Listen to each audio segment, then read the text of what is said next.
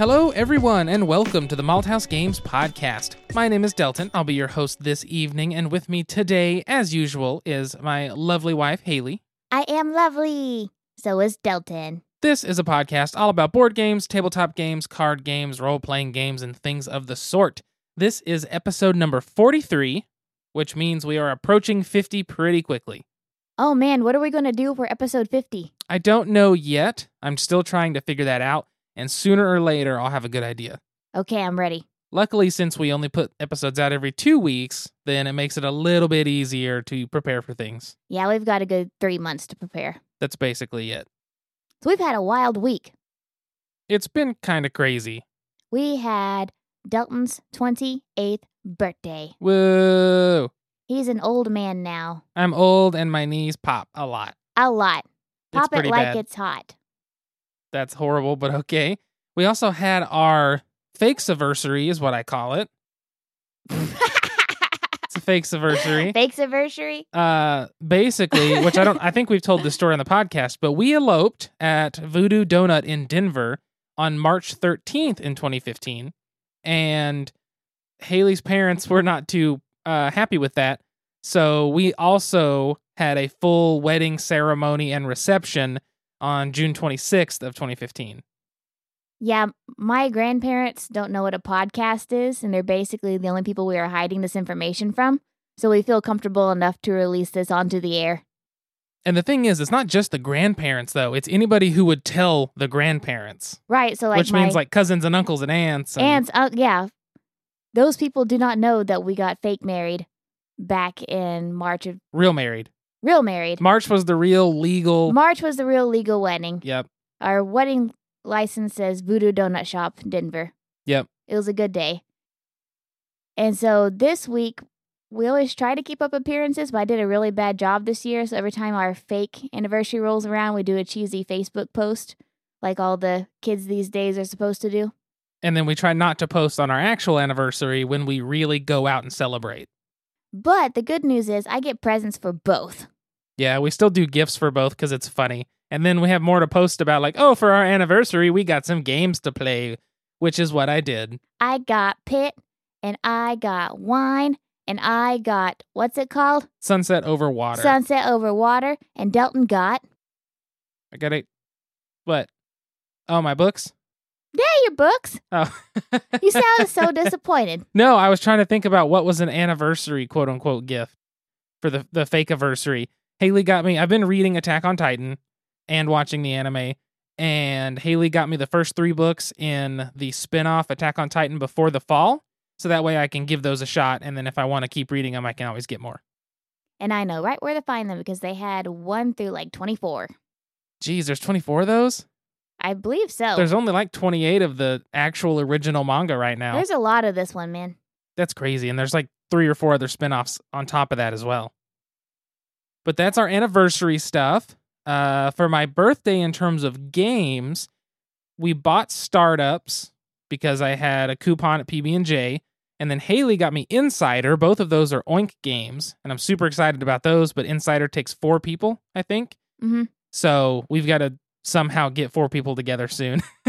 Or 2 hey, other Mac people. And Cass. Exactly. We need to get Jessica to come with Brian next time or something.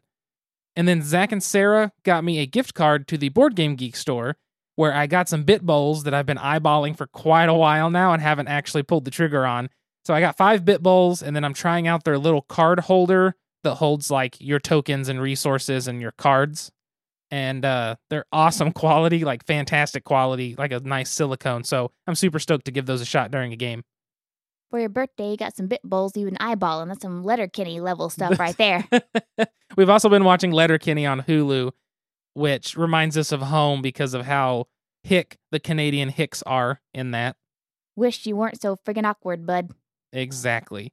It's a hard life, picking stones and pulling teats, but as sure as God's got sandals, it beats fighting dudes with treasure trails. That's one of the best quotes from episode number 1. Just so good. But he's right, it does beat fighting dudes with treasure trails. I've been there. I could see it. Yeah.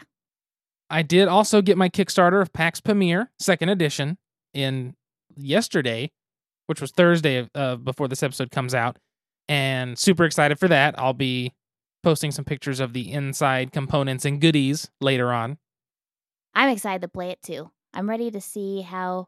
I know it's historically accurate. I'm ready to look at it, and I'm ready to hopefully learn from it. And I hope that it is approached in a non-white person way. From everything I've read, they did a very good job. I guess we'll see. But We'll see. from what I've read and what I've seen, I'm very pleased with the way and the care they've taken to approach it. I'm always a little skeptical of individuals from the non-minority race making board games of minority cultures and everything. Yeah. Because what tends to happen is a different side of the story is told. Yay, bias. Yay, bias. And so Dalton said that this game was very much researched and the culture and the region was respected and both sides were shown in respectful ways and not just caricatures of their whatever. And so I'm really hoping that this turned out as good as what I'm hoping it will. Well, we'll open the box tonight and take a look at some of the stuff, and we'll see what you think on that alone. Let's take a gander. We will do it. I've been in my new job officially for 2 weeks now. Got my full caseload, ready to rock and roll, and I thought we'd play a little game inspired by my group therapy session today. What's the game? So when I do group therapies, I typically do some sort of icebreaker or rapport building game, so on and so forth at the beginning of the session. And this week, the theme was not lying to our parents. And so we did 2 truths and a lie to get to know each other. And so, Delton, I figured you and I could do 2 truths and a lie to each other to see if after 4 years of fake marriage, we could guess each other's lies. Real and fake. Real and fake. And then after that, we'll present 2 truths and a lie to you, our lovely listeners, to see if you could guess what our lie is. I think that's good. Do you want to do the first 2 truths and a lie? I do. Let me pull up my handy-dandy telephone here where I Have saved them. have saved them. All right, Delton, are you ready? Okay, I won't look at you. That way I don't get visual cues. My baptismal name is Nicolette. I once had a pet chicken named Beethoven. By the age of 6, I could count back change. Pet chicken named Beethoven's the lie. Why is that a lie? Because I know for a fact you can count back change at 6, and I also have heard you say for a fact that Nicolette was your baptismal name. That is correct. Because Bam! I did have a pet chicken, though. I know you did, but I did not remember Beethoven. I named him Bachtoven. Ah, that's what it Because was. he made little chicken noises and because I was dumb. He balked. He balked. Oh, that's awesome. So good job, Delton. Could he balk it up? Yeah.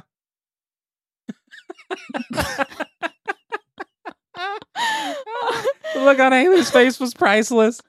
Oh, that was also really dumb on my part. It's fine. It's fine. Shit, it's fine. Okay. It's late in the evening. Yeah, it's like 10 o'clock on a Friday night, and we're exhausted. I did an hour and a half of yard work. Well, it was about an hour of yard I work. did a lot of work, but that was a weird-ass joke. I don't even know where that came But from. it was pretty funny, right? No! I just imagine a chicken walking around going, bark, bark, bark, the way chickens do, and then just like walking backwards. And I was like, hey, this is a song. Let's do it. Oh, You get it? Back, now back, I back get it up. And it was bok, bok, bok it up. That was almost as bad as your Christopher Walken impression. Butternut squash. So, have we've told this story? We've told the haven't we? story Okay, about yeah, we've told this. butternut squash. We're like, Delton's trying to get me to guess his impression. The only thing he can say is butternut squash. I'm like, you gotta say something else. And he just shrugs his shoulders and goes, butternut squash. Okay. All right, what's your 2 truths and a lie there, Delty Poo? Okay, so my 2 truths and a lie. Don't look at me for these because I'm so bad at hiding expressions. Okay, I'm going to look at your little, I don't know, Jon Snow there. My or your awesome little, Jon Snow on a little throne. Zorro. And my Zorro from One Piece. So don't look at me. I'm not. I'm looking at your Zorro. Okay. There's 1 lie and 2 truths in these 3 statements. Okay. I once ate deviled ham with a fork on a plate. I once bit a worm in half and ate the worm. I once ate a unknown aged pretzel from under the couch. This is difficult. Because I know you used to like pop roly polies like pills when you were a I kid. sure did. This all has to do with eating some very strange things. Yes, it does. I'm really concerned no matter what the truths or the lies are. I'm really concerned. It's okay. So I'm going to say it's the worm. I think you would have told me if you ate a worm in half. You are correct. I ate the worm whole. I did not bite it in I half. was about to say, I think you would have just eaten it whole. I ate a worm whole, and then I used to love deviled ham. I'd eat the crap out of some deviled ham. And I used to convince my friends I was eating cat food because you just dump it out of the little can onto a plate. Oh my God. It's just this circle, and you just eat it with crackers. And then, I one time found a pretzel and said, oh, well, and I ate it. It was Under pretty whose bad. couch? It was back in my parents' old house. At least your mom cleans regularly. It wasn't like your bachelor apartment. But this was the old floor, so it wasn't like a nice new laminate wood floor that they had put in, or Yeah. the snap wood. It was like old wood that had been there since the place was built. So it was just kind of grody. Well, I guess after 4.5 years of marriage, 4 years of fake marriage, We got it. We got it. Still. Still. All right. Hey, I'll take it. All right, guys. Now we are each going to give you a set of 2 truths and a lie Yes, we are. that you have to guess. So, my dear sweet listeners, 2 truths, 1 lie. Number 1, my dad was a rodeo clown. Number 2, my mom was a model. Number 3, my grandpa was in the CIA. Specifically, maternal grandpa. All right. So for my 2 truths and a lie for you wonderful listeners. By the way, if you have an answer for this, tweet at us, Malthouse Games, just MALTHAUS Games, or send an email, contact@malthousegames.com. If you get them right, we will give you a shout out. We will totally shout you out. We'll say like the first 5 people to get it right. Yeah, that'd be a good one. First 5 people to get it right, we'll give you a shout out on the podcast. Boom, and we'll make it a good one. My 2 truths and a lie. I have drummed on television. I made it to the finals of a drum competition. I won a talent show with a drum solo. Those are my 3 for you to try to find the lie in there. Best of luck. So I think after talking about truths and lying, it's a good time to move to the game. Oh, here's the door. It's straight ahead. It's a game. But first, we drink. Now, the beers got a little warm because Delton and I couldn't decide on what we were going to talk about today. We had a hard time struggling with the topic after this game discussion, but I think we have found a nice middle ground and a place to balance out that we think is going to be productive and new for us. And plus, we get distracted by the cats whenever we're planning our sessions. Yes, we do. So it takes like an hour for us to be like, what are we going to talk about on the podcast today? Look at the kitty! Right. So today, the beers that we have today were actually provided to us thanks to the wonderful Ben Canellis, who also happens to be the designer of the game we're talking about today, 3 Laws of Robotics. So this first beer, he said, is his wife's favorite beer. It is from Sibling Revelry Brewing out of Westlake, Ohio. This is the Lavender Wit. On the back, it says, this one is a little different. Instead of bitter or malty, light or roasty, our Lavender Wit takes the flavor of a wheat body and tart spiciness of Belgian wit yeast and accents it with lavender, coriander, and orange peel. And it's cool because this can, 4.2% alcohol by volume, 15 IBU, but it tells you it uses Saaz hops, S-A-A-Z. It uses Pilsner malt, wheat malt, and raw wheat malt, and then it is spiced with lavender, coriander, and orange peel. Lovely. I love it when the cans put what they put in there because it helps you start to identify. So then you don't just have me saying, this tastes like Fruit Loops. That's exactly it. This tastes like corn dogs. Ooh. It looks like Miller Lite. It is super bubbly, super golden. It has a very good color to it. Mine got the bottom of the can, so it's a little hazier than Haley's, but it's got a very, very light color. Definitely smell the lavender. There's a lot of lavender in that, which is very strange. Hmm. Haley, I'll let you get the first taste. Go ahead and take a sip and let me know what you think. How is that? It's like you carbonated lavender tea. Wow, that's a lot of lavender. Ooh. The coriander's nice. Ooh, the orange peel comes after. We're going to sleep well tonight. Yeah. Isn't lavender what's in like the baby's after bath lotion that makes them go snooze? Yeah, lavender's the one that you like, one of the few scents of, like, one of the few things that just the scent alone actually does have a little bit of like a physiological response from your body. This is fantastic. We're going to sleep very well. I could see. Now, Ben said he did not like this beer. He said he hates it. And I could see if you weren't a huge lavender fan, definitely not finding this appetizing. It is different, but it's good. It's got a good mouthfeel to it, a nice body. It's not too crisp, and it does have a little bit of the sourness from the wheat, but it actually like blends with the lavender pretty well. It's peculiar, but it's good. It's very good. I don't really have a problem with it. I wouldn't say it's my favorite, but that's also because the lavender is very strong and it's just so different. It really is. I'm trying to think if I've ever had a beer that used lavender, and I really don't think I have. This is probably the first one I've seen. Like, I've had coriander. Of course, we've had orange peel. But I don't think I've ever had a lavender beer before. It's pretty good. It's different, but I mean, if someone handed me one, I'm not going to turn it down for sure. Heck no. Thanks, Ben. Thank you, Ben. Also, a big thank you to Floodgate Games. Floodgate is the publisher of Three Laws, and this is a review copy that they sent to us for us to talk about on the podcast. And so, thank you guys for this. As I said, Ben Canellis is the designer of Three Laws. Game development was Ben Harkins. Illustration is Tristam Rawson. Graphic design is Matt Paquette. Editing was Paige Polinsky. And as I said, published by Floodgate Games. Now, we actually got the honor of playing this at Gen Con last year. We did, and we talked about that, because it was originally going to be called Kill All Humans. Yes. And it was like the theme was very much like kind of campy ripoff of other like sci-fi shows, which was the whole point Ben was going with the original. Which I really love that theme, but this one is still great too. So Del, do you want to kind of talk about the 3 laws, what that means? So the 3 laws of robotics is from an old author by the name of Isaac Asimov. He's not that old. I mean, when was he around? Well, I think he wrote throughout the 50s through the mid-90s. Okay, so older. I guess that is pretty old.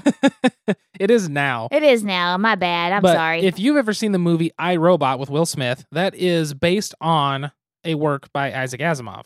And the movie I, Robot totally diminishes Susan Calvin as a character in the story. Susan Calvin carries the story in the book and in many other books that also go along with I, Robot, because there's not just one book. There is a whole collection of short stories and longer stories having to do with Isaac Asimov's 3 Laws of Robotics, and Susan Calvin kicks ass in at least a third of them, and it makes her into just this little side piece character in the movie, and it made me mad. There is Haley's rant. She's a smart lady, she's an intelligent lady, and she is capable of saving the world without Will Smith. There you go. Damn it. You've heard it from Haley. Back to the topic at hand. The 3 laws of robotics. Asimov wrote that they are the 3 laws programmed into all robots to ensure that basically it works the best for society. The laws are: the first one is a robot may not injure a human being or, through inaction, allow a human being to come to harm. The second law is a robot must obey orders given to it by human beings except where such orders would conflict with the first law. So, basically, a person cannot have a robot kill another person. Then the third law is a robot must protect its own existence as long as its protecting itself does not conflict with the first or second law. Did you know that Isaac Asimov actually coined the term robotics? That's what you said. I thought that was so cool. It's very interesting. And he also wrote Bicentennial Man, which was that strange Robin Williams movie from like the year 2000. I've still never seen that. Oh, so good. The book, I mean, it follows the book pretty well. That's cool. Okay, so back to the game, the important thing of this episode, 3 Laws of Robotics. So 3 Laws is a social deduction game. However, what makes 3 Laws special is it's a social deduction game where, as the front of the box says, you are deducing your own identity. So, the way the game is going to work is you have 3 different factions. You have the robots, the androids, and the AI. Those factions have rankings from the lowest ranking member at a 1 to the highest ranking leader of that faction at a 5. I really like how the graphic design shows this because, for example, with some of the robots, it starts out with a Tamagotchi is the smallest one, right? And then by the time you get to 5, it is a... It's basically that, but it's got arms and legs and is like all built up Yeah. and giant. It's like a transformer looking thing. Yeah, it's pretty neat. Basically, each level builds in the art. It's got a cool way of identifying those values, aside from the numbers. But what happens in the game is you shuffle all of those rolls up, so 1 through 5 of the 3 factions. So in a 7 and 8 player game, you will use 1 through 5, and it does scale down to 4. So this is a 4 to 8 player game. At 4 players, you only use the rankings 1 through 4 of any 2 factions. And then it goes all 3 factions 1 through 4 ranking for 5 and 6 player games, and then all 3 factions 1 through 5 for 7 and 8. So it does scale as you go up the number of players. What happens is you shuffle the faction cards, and every player is dealt 1 face down. You hold it kind of like you would in headbands, or if you've played Hanabi, where you do not view your card. And they did a good job on the back of these cards. It says, do not look at the card. So you will be holding what you are in front of you where everyone else at the table can see it, but you cannot. You get to see everyone else's, but they do not see their own. At first, you think, oh, well, that's kind of neat, but as you play it, it really shows itself to be something unique in the world of social deduction games, I think. The way the game is going to work is starting with the first player, you may ask any other player a single question. So if I was holding my card and I look at Haley, and Haley has a 4-ranked android, I can say, Haley, is my number a 5? Nice and simple. I'm just asking if I have a rank of 5. Haley then has the option to tell me the truth or to lie. And so if you have a larger group of people, you can kind of start to tell who your liars are and who your truth tellers are, because the same person might be asked a question multiple different times. And you can see, if, let's say we're playing Delton, Alan, Gates, and Ben. If Delton tells Ben a lie on his card, and then I notice that every time Alan is asked a question, he's telling the truth, well, then I'm more likely to believe Alan if he tells me that my card is an android or whatever. Definitely, you can start to read people. Yeah. In that manner. So what happens is you ask somebody a question, and they must answer, but it can be a lie or the truth. Then the next person in order may ask a single other person one question. And that goes around until you come back to the start player. At that point, there is no table talk allowed. You are not allowed to discuss anything, to say anything, or to give away any other positions, people's cards, anything like that. Everybody will have a key card. It basically looks like a little encryption card. What happens at that point is each player is trying to get their encryption key card to the highest value of their own faction. So this sounds a little difficult over a podcast, but if there is a 5 of androids at the table, a 3 of robots is the highest of the robots at the table, and a 3 of AI at the table.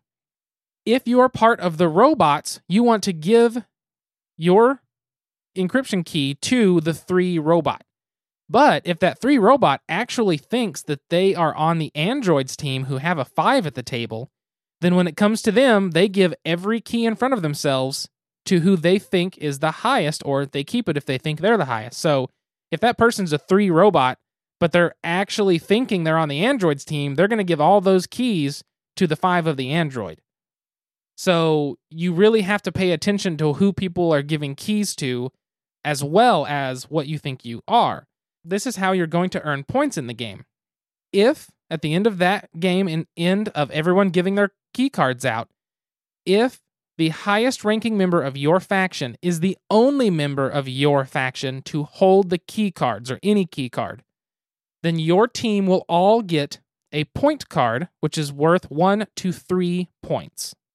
And is delved out randomly. Yes, those are delved out randomly. Now, every team can get this correct to where their highest member is the only one on their team holding key cards, which means there can be many cases where every single person at the table is going to get a point card. That can happen and has happened several times. However, Being that the point cards are different values, they range from 1, 2 to 3, and they are delved out randomly, you don't really know who's in the lead until points are tallied up at the end. Because Delton might have 3 tiles where I only have 2, but I might have a 2 and a 3 where he has all 1s. That's very true. So you still want to strive to keep getting in the lead and stay ahead with the most cards you can. So I feel like this game doesn't allow room for people to feel like they want to give up. Like if somebody looks like they taking the lead, the rounds are really short because, the rounds are really short. And so if you lose one round, you have 2 or 3 more you can go through. 2, because you don't know the points of the other person's, you don't really know if you're losing or not. I mean, unless you have no point cards and Delton has 7, then you might have an obvious winner there. But we haven't played a game yet where that's happened. That's very true. Now, getting these point cards, if only the highest ranking member of the faction has 1 or more of the security keys, 1 or more, but the only one of your faction, every member earns 1. Now, if a player is the only member of their faction, so if there's only one person that's an AI, and they happen to be holding all or a single key or any keys, then they earn an additional card. So you'll get 2 cards. So if you're the only one and you figured out, you know what, I think I'm the only AI, all you guys can suck it, and then you get to keep an extra card for that.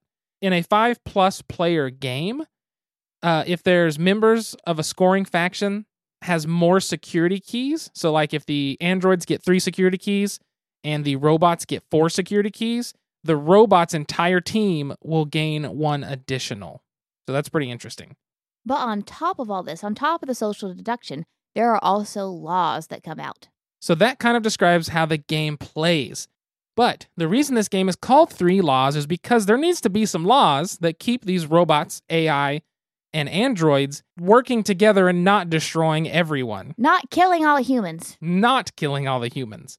So the way that works is after you do that first round and everybody gets their scorecards and that round concludes, you shuffle up the rolls, deal them back out, and then you will now get 1 law card on the table.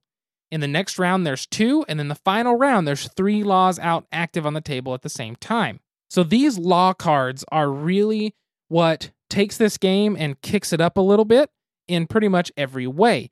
But the law cards sort of come in 2 distinct styles.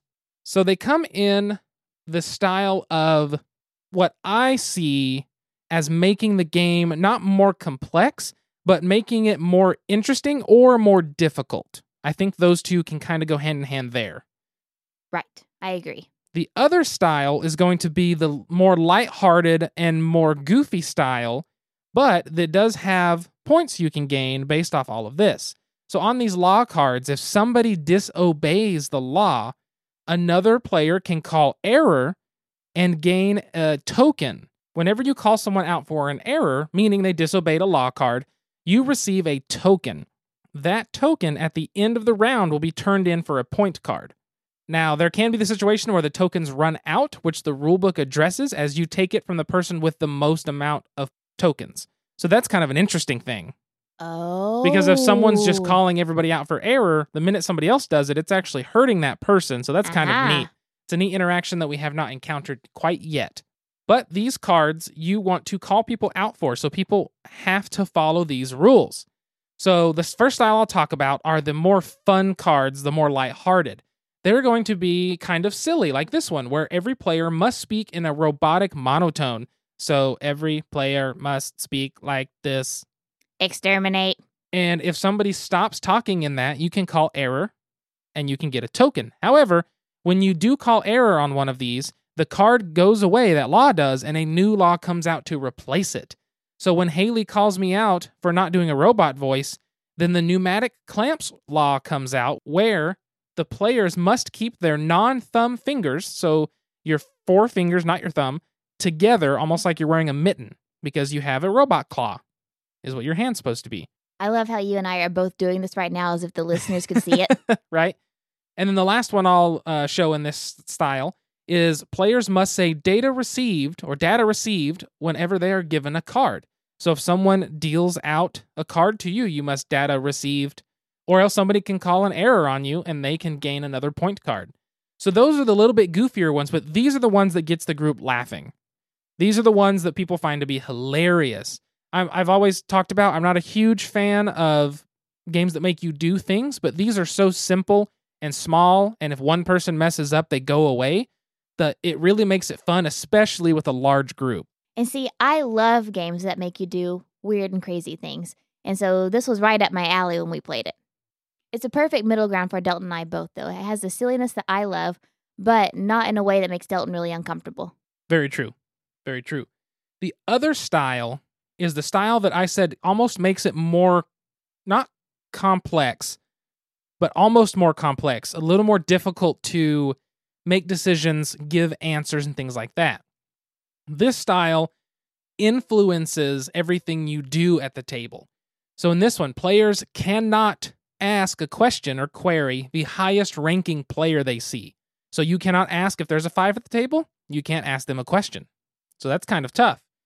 This one I like. Players cannot say robot, android, or AI. So you would have to say, am I the same faction as Haley? That's a way you could phrase that question. These are my favorite rules because they make you think about how you're asking the question. Players cannot say numbers is another good one. Queries must be 5 words or less. And then possibly my favorite is players must answer queries by making a beep sound, once for yes, 2 for no, or they can say does not compute. Beep. The reason Beep, I love beep. these rules, as that last one says, you now have to ask a yes or no question.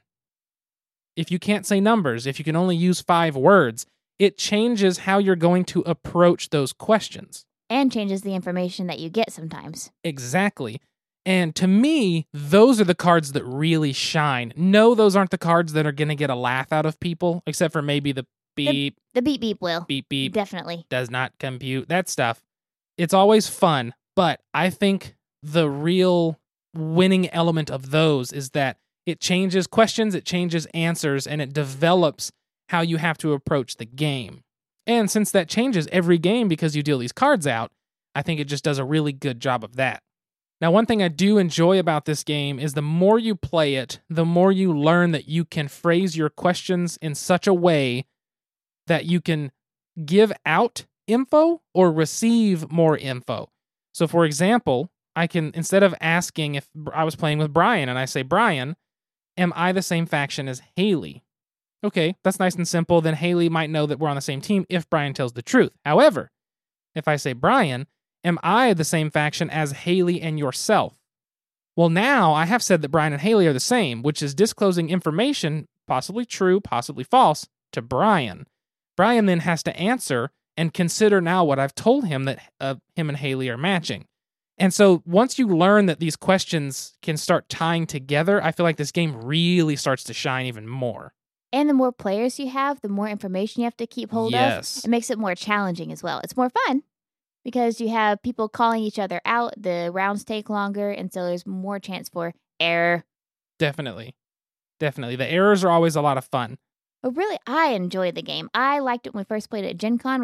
We actually talked to... Did we talk about it? We talked about it on the post-Gen Con episode last year. Yeah, we briefly talked about it. Yes. A little bit. But now that it's out and about, I can say I really enjoy the game. I have a lot of fun. It has the social deduction part. It has the goofiness that I know and love. It has cute graphic design. Plus, it has a very nerdy reference that I enjoy Asimov and have for years. Definitely. So. It's definitely a game that I say we will recommend. It's also very affordable. It's like $15. And if you remember from our episode 2, we talked about games you can put in your purse. Oh, super small. This is the perfect purse game. And yeah. You can bust this out play a couple of rounds at dinner. You can bring this to a family gathering, and I think that everybody's going to like it. Definitely. In terms of changing the game a little to yourself, if you want to house rule it, if you don't like the goofy cards for laws, just take them out. If you don't like the more serious cards, you can just take some of those out. And keep all the goofy ones in. There are 3 cards that come in the box that they don't throw in automatically. They recommend them for advanced players. All 3 of them are the same thing, except for the faction changes, and it is you may not tell the truth to robots, android, or AI. So each card is you can't tell robots the truth, you can't tell AI the truth, can't tell androids the truth. That makes it very difficult and very easy to spot a liar, but also not because it makes everybody stop and think a little. Because you can still lie to the others as well. But they can call error. They can call it. Well, no. Think about that. It doesn't say you can only lie to No, it androids. says you must. Oh, You cannot tell the truth. I know, but it's not saying you. It's only you can't only tell the truth to androids. Yeah. You can also still lie to the others. Yes, you can. Yeah. Sorry, And I was so- misunderstanding. So it makes it even more sticky and complicated because if you have a feeling that someone's lying to you, you're like, oh, snap. Am I? Exactly. In terms of negatives, I think the only one that I've encountered, and I've had friends say the same for low player counts, I feel like it mainly happens with low player counts, is the point cards being 1 through 3. That can be a giant gap when someone's doing really well and has 6 or 7 cards and you've only got 3 and then you win. It kind of feels bad for that player that's been doing really well, figuring it out, working the table, and then they still lose. But I've noticed that that's mainly with low player counts, like especially at 4. I do think the game shines at higher counts, and I think maybe at 4, an easy fix would just be only use 1 and 2 point cards. Don't use the Right. 3. But we have not experimented with that. I've been trying to play it by the book as much as possible. That's my only kind of, not really complaint, the only thing that I've noticed or have heard people talk about. But aside from that, love the game. Definitely should grab it. Yes, definitely do. So thank you again to Floodgate Games and Mr. Ben Canellis for designing this game because we have very much enjoyed it, and it's one that definitely is sticking around to our shelves. Busting it out with Mac and Cass. Now that we've got through that, let's move to the topic. Hey, what can I get you? I'd like a topic. Any special way? Make it a top shelf topic. Coming up. Enjoy. But first, let's drink. So for the second beer, this is another one that Sir Ben Canellis gave us. It is also from Sibling Revelry Brewing. This is the IPA, India Pale Ale. This beer is 6.5% alcohol by volume at a 60 IBU. It says floral and tropical with hints of pine, full flavor, and a balanced finish. It is made with Pilsner and Munich malts. And hops, it has Chinook, Bitter Gold, Comet, Columbus, Simcoe, and Equinox. What? Has Oh. Equinox? Equinox hops. I kind of spaced out for a second there, Yeah. and then I came back to saying it had Equinox in the ingredients, and I was like, that doesn't make any sense. So it has a nice color. It's got a tiny bit of amber to it, like a little bit of a golden, not necessarily just that yellow. Nice color. Ooh, a nice earthy hop smell. It doesn't have any citra in it, so it doesn't have the like tangerine, grapefruit smell. Sorry, I thought we were drinking already. Ooh, I can kind of see, yeah, there's some earthiness in there. It mentioned pine. I don't quite pick that up yet. It's like if dirt was really delicious. Ooh, it's definitely a more tame approach to an IPA. It's got a more full mouthfeel than most IPAs that kind of hit in Yeah. one area. But like you said, it's like moss on the back of your tongue. That- Like whenever yeah, you that smell earthy- moss. That's what Yeah. That's very good. I didn't mean that this tastes like dirt. It's like it tastes like good dirt. Does that make sense? We've talked about good dirt before. Good dirt. Like whenever you get mushrooms and it has a little bit of dirt left on it, Gross. you're like, oh, there's dirt on this, but it I- kind of tastes good. I think you're making it worse. I'm sorry. I think you're making it worse. I like this beer. I like dirt. Hey, I ate a worm and like a who knows how old pretzel and some deviled ham just on a plate with a fork. This is a very good IPA.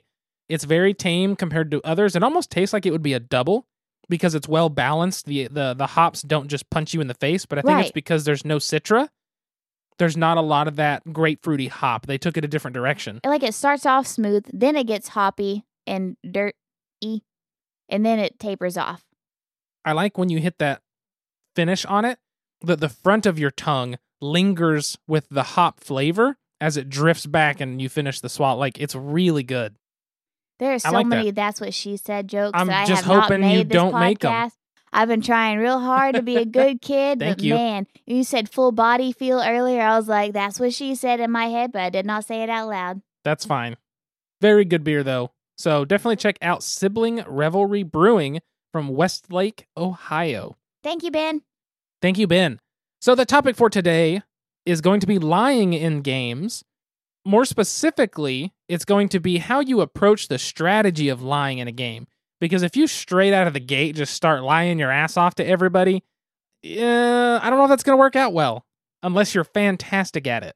Which I don't think I'm a very good liar. You're not to me for the most part. So I tried to paint a picture of Hershey for Delton. We had this like pop your pet thing at the local paint and palette studio in Edmond. And I had submitted a picture of Hershey to paint, but I told Delton I had submitted a picture of Penny. And I was texting Allison, Malt House Games #1 fan, one night, and I said, hey, I'm going to paint Hershey. And then she started texting about Game of Thrones, and Delton's like, what'd you say about Game of Thrones? So I just handed my phone over, like my life flashed before my eyes. I was like, no, I don't know why. I just cannot keep a secret from Delton. Whether it is telling him or accidentally just, here's my phone, reveal all my secrets. He can look through it and just reveal everything. I'm so bad at keeping secrets and lying to Delton. To be fair, the surprise was still a surprise. It was just a surprise in text form rather than seeing the painting. Yeah, I was so sad. It works out. But when it comes to lying games, I feel like I'm still not a very good liar. I can, as we've talked about in previous episodes, I can pick out people's tells, and I can pick out liars very well. But I'm not very good at lying myself, and I'm really... Here's a challenge to the people we play games with. Can you please tell me what my tell is? Like, can you figure it out and let me know? Because I'd really appreciate that. But it's like when we played One Night Ultimate Werewolf, the Werewolf in the Dark at the Boga Gaming Retreat. I was the werewolf once, and for like the rest of the night, everyone knew I was the werewolf when I wasn't. But they also found out that I was a werewolf because apparently I'm really bad at telling stories and coming up with alibis. So if I ever am like a murder suspect, I will be going to prison. So it was nice knowing you. Most likely. Yeah, lying in games is difficult because, I mean, if one person, I've always said I'm very, very bad at lying in games. And if one person calls me out, I get giggly and I smile. And then I have to basically utilize that to my advantage if I'm the bad guy. But if I'm the good guy, it just throws guilt all on me. And it's basically like, well, color me guilty. It's essentially what happens. And it just, I can't recover from it. For some reason, if someone accuses me, even if I'm good, I'm going to look like I'm bad. So I'm always a prime target for the bad guys.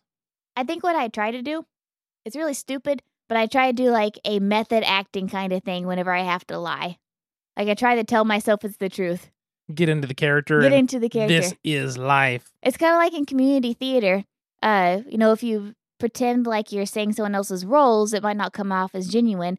But if you really try to put yourself in the character's position and not really emotional state, but like try to empathize with the character is going through, you're more likely to say it. And so, like whenever I lie, I try really hard to convince myself that it is the truth and what I am saying is valid and real and makes sense and have confidence. And I don't know if it always works, but I try.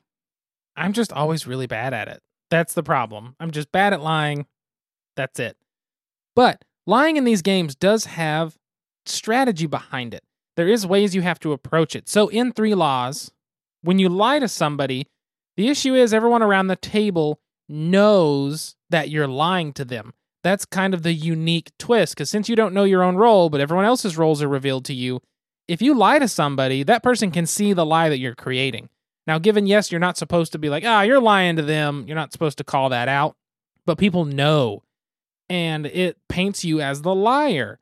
And so it's really hard to figure out kind of how to approach it with this game. This game is unique in that aspect.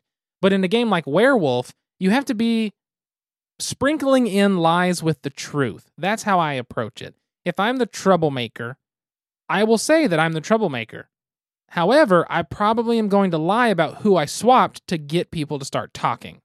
And now, given I'm talking about One Night Ultimate Werewolf, because I've not played normal Werewolf aside from Werewolf in the Dark, but I always try to sprinkle my truth with lies. I found that works for me in that game, and I try to use that in a lot of games, like Avalon and things. It doesn't work as well, but that's one way to approach lying in some of these games. That makes sense. They'll kind of sprinkle it in to keep them guessing. Well, that was true, but is that true? I don't know. And it's also to get people to reveal things, because if you say you were the troublemaker and you switched 2 people, and one of those people was the werewolf, they'll go, oh, well, they're a werewolf now. I was a werewolf before, but then I can go, well, okay, I didn't really switch you 2. I actually switched these 2, and then that werewolf's now like, oh, shit. Egad. And so it kind of works in One Night Ultimate. That might be something I have to try because my whole method acting thing doesn't really pan out for me very well. But then again, I always play my games with you as well. It's difficult to lie to you. It's really not. I think lying in games really adds a layer of complexity to them too. It's different than things like trader mechanics. Trader mechanics, technically, you're lying because you're working against the team and so on and so forth. But if you're actually verbally having to lie and keep a story straight throughout the entire game, not only are you trying to do your strategery and win the game, but you're also trying to make sure you can keep your story straight based on the information you tell everybody. And so I really like that extra layer of complexity it adds to it. It's more of the human element rather than the mechanical element, but I enjoy it. And I think that's one thing when it comes to lying. Like you said, it adds a human element. Those games are the ones that I have the hardest time dealing with. I really do. And so playing something like One Night Ultimate Werewolf or playing something like Avalon, where your discussion and your actions is dictating what people are doing, and you can get called out from that human interaction. Sometimes I favor the games that the mechanics are how you lie. And so, for example, Ben Canellis, who designed 3 Laws, also has a game called Bitten, like Bitten, Bitten. And which we reviewed in an earlier episode, and you should also pick up. We did. We talked about Bitten. We liked Bitten a lot, especially, I feel like Bitten, I think we talked about, I really enjoyed it for the lower player counts. I thought it worked so well at lower player counts that it kind of won out over everything else. I like it, though, because it's a mechanical lying game. You're lying and trying to deceive people by the cards you're playing down at these locations. And for me, those games are easier to approach and easier to try and deceive people. However, it's almost not lying when you're just deceiving. There's a difference there where social deduction almost doesn't fit. It's more like social deception. Does that make sense? Yeah, it does. It's a little bit of a twist on it, but I find those to be easier to grasp, easier to handle, because it takes the human element out. Something that's a good blend of the two is like Sheriff of Nottingham. Yeah, that is. You're packing up your goods and you're giving them to the person saying, I'm bringing some apples into the city. And he has to take the way you say it, the way you look, your past record of what you've done, and try to decide if he's going to let you in or search your pack and risk having to pay you. And so it's kind of a nice blend of you're using cards to deceive them, but you're also having the human element involved. It's kind of a mixture of the two. And in that one, I found the best strategy is just never lie. Just never lie. And somebody's always going to think you're lying, and you can just tell the truth and get good cards in. And then pretty soon they'll realize that you always tell the truth, and then you start lying toward the end. And it's like, you can swing it. My best strategy is to never play with you and Brian in that together again, because you both team up against me and try and make me lose. We did that. Yeah, you did. We I know. definitely- I was there. We need to try the expansion to Sheriff of Nottingham, but that's a game expansion for another time. So all these different types of lying games or deception in games and deduction in games and the different ways that we can lie, they all flow so well in the game world, and I feel like it's a super, super popular topic. I mean, even again, mechanical lying, 2 Rooms and a Boom. The way people play that game is they learn to lie through the mechanics of the game. And it's very interesting, and you can work all of these sort of in your favor. But I guess the real question is, which ones are we best at? And now, join us for a Malthouse Games podcast special bite-sized question. So the question for this episode is, what lying or deception or deduction game do you think that you're the best at? This is kind of a tough one because I always want to think I'm good at things, and I'm not. I have learned, I think I'm best at Coup, which is kind of it's a hidden role game, which hidden role almost always has some layer of deception or lying in it, and Coup does. But Coup is so quick and you play so many rounds that it's one of those games where I can take when people call me out for lying and I get giggly, I can start to turn it around because you usually play several games in a row. So I'm going to say Coup for my answer. I'm going to say BS. Oh, just classic bullshit. Classic bullshit. I played that at church camp a lot as a kid, and I got really good at it. I got really good at manipulating eye contact to where because, whenever you You want to seem trustworthy, you want to give more eye contact, but there's a fine line between giving more eye contact, being trustworthy, and like staring down your opponent like, I'm trying to give you good eye contact. Yeah. And I feel like as a kid, I was very good at playing bullshit. That's awesome. I have not played that in a long time, but it's always fun. And it's like the classic lying game, pretty much. Well, I think that is going to wrap this episode up. First, a big shout out to our Patreon backers. Thank you, Allison. Thank you, Alan. And thank you, Jesse and Catherine, for backing us on Patreon. You get a shout out. You get a shout out. You get a shout out. And Everyone gets a shout out. If you would like to be like them and support us in any way, you can always find us on patreon.com/malthousegames. Or if you just want to do a one-time donation, we do have podpledge.com/malthousegames. We use those donations to up our audio quality by getting new microphones, new cables. I got my mixing board, and we're slowly accumulating things to where pretty soon it's going to be the best we can make it without spending a fortune. It sure beats Kyle Kinane's podcast. I love Kyle Kinane. I love his Boogie Monster podcast, but my God, like the first 10 episodes sound like they were recorded on an iPhone underwater. That sounds right. So, if you want to get a hold of us in any way on social media, you can find us at Malthouse Games, Malthaus. You can email anything you want us to talk about on the show, a question to answer, a topic to cover, a game to look at, contact@malthousegames.com. You can find me personally at Delton Brack, DeltonBrack, and you can find Haley at SQUIRRELYGEEK. We want to give one last shout out again to Floodgate Games. Thank you for the review copy of 3 Laws of Robotics. Check it out at your local game store. If they don't have it, request that they order it because it's a very fun game, and I think it's going to fit a lot of groups. I think that covers everything we need to cover. Until next time, sit back, relax, grab a drink, and play some games. We'll see you folks later. Goodbye. Bye.